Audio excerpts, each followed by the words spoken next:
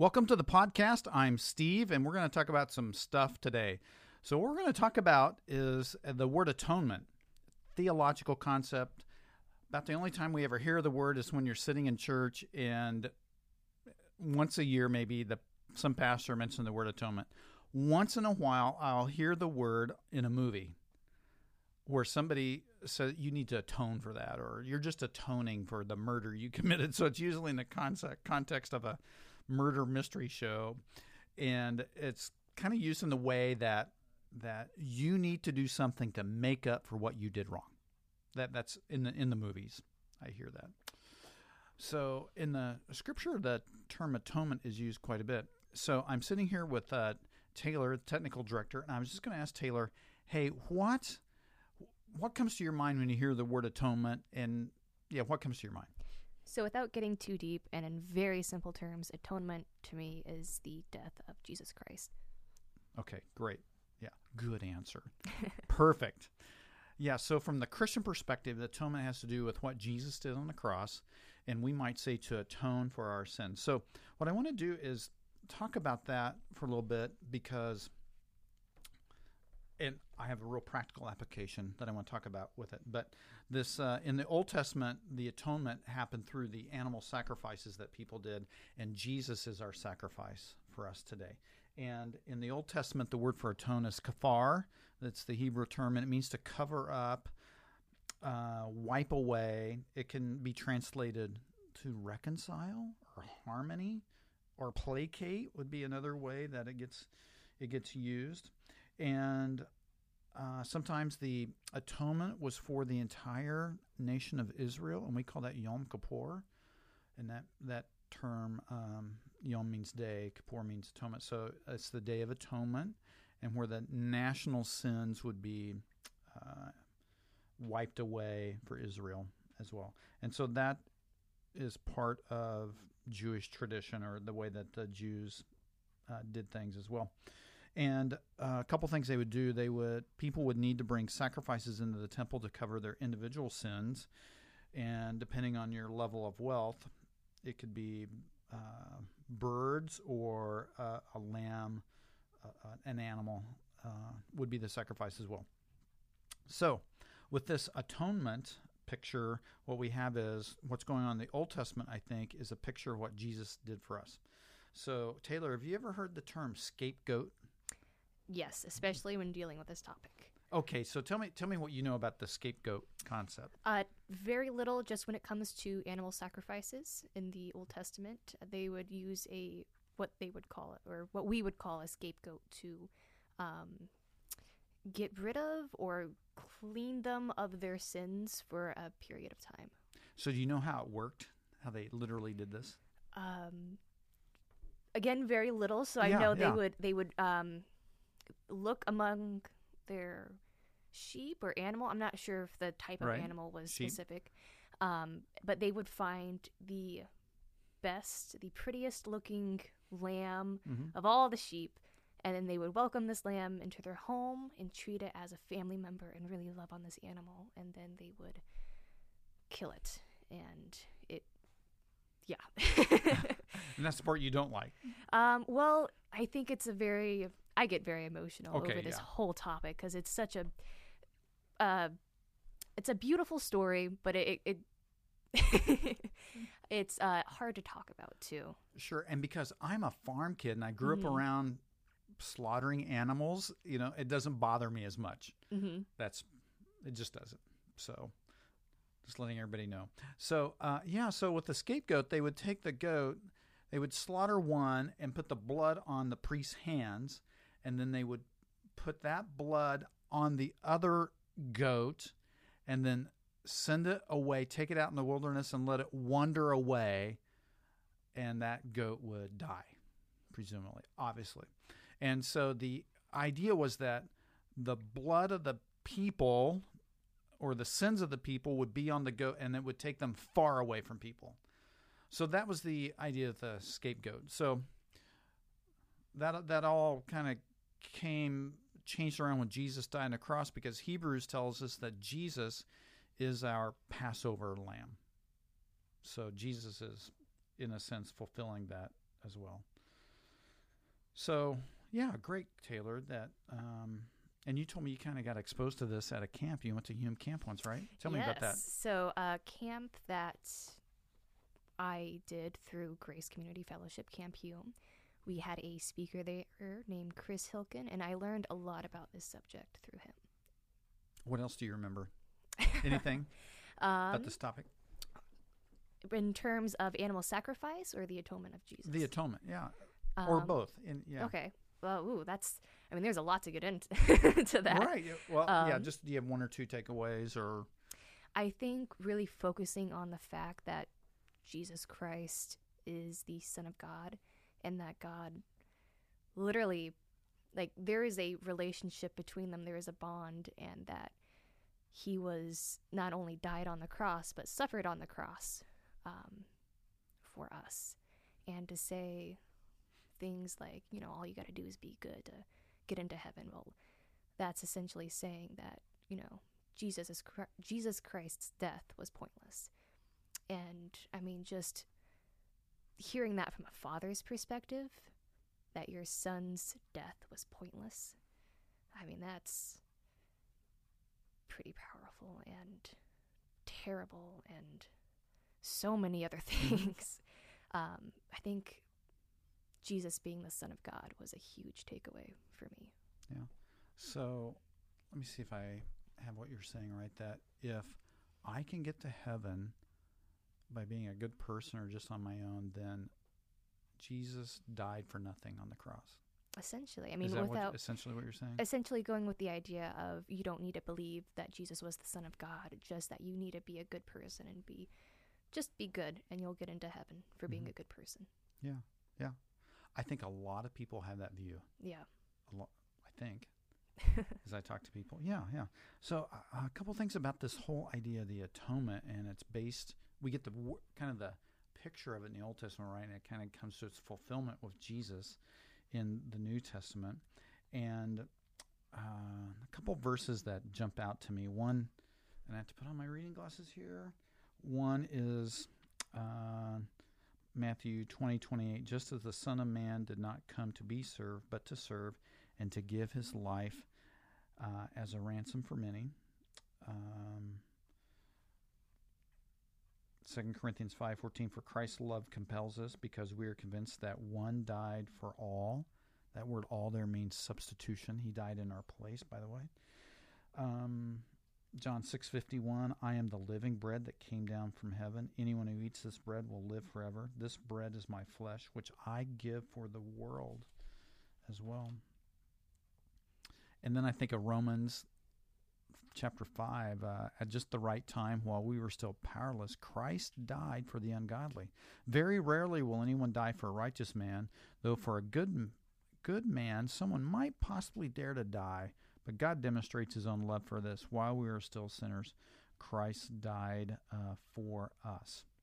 And so we just have this idea that Christ died in our place, and that's why we have the idea of the atonement. So if we go back to what the word means, it means to cover or to,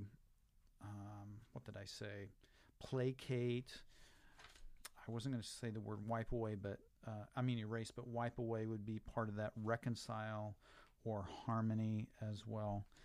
1 Corinthians 6 says, you were bought with a price, therefore honor God in your life. Those kinds of concepts come out as well. So one of the things that's happened over time is that people speculate, theologians like to speculate, and they go, well, what value is there in the atonement? And one is that we're owned by Satan, and Jesus had to pay the price to get us away from Satan. And that's called the ransom theory of the atonement. And people have, by and large, rejected that because Satan didn't really own us in that way as well. And then there is one, another theory is that when Jesus died on the cross, it reversed all the effects of sin in the world so that people are not sinners. They're actually, the fall was erased. It's taken away. And I don't think that's what happened at the atonement as well. Another popular one is this, that Jesus died on the cross just to be a role model for us. Have you heard that before? I haven't. So it's the idea that Jesus was obedient to God. He's just a role model of submission and obedience to God the Father. Well, I think the death of Christ that's not the primary purpose of Jesus dying on the cross, is to be a role model for us as well. Another one is just simply, it's called the moral view, that Jesus died on the cross because he loves us so much. True statement. And that is the purpose of this atonement, that we would know how much God loves us.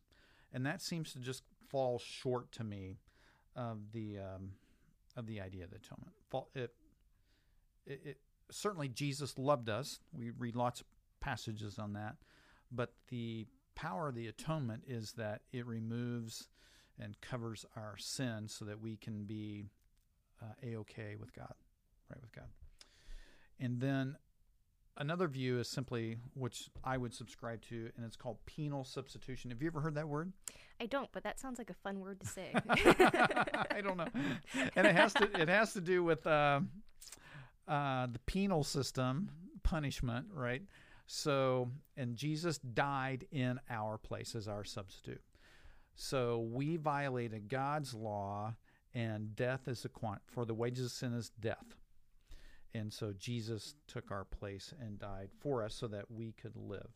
And that's the view that most Bible-believing Christians have, and I get that.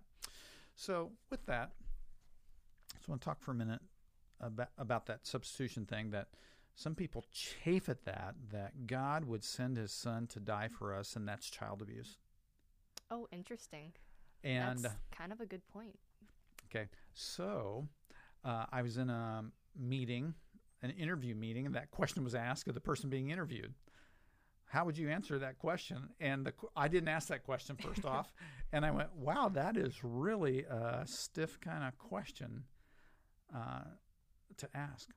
But God loves us. He knew that death was not final for Jesus. He's going to live again, the resurrection.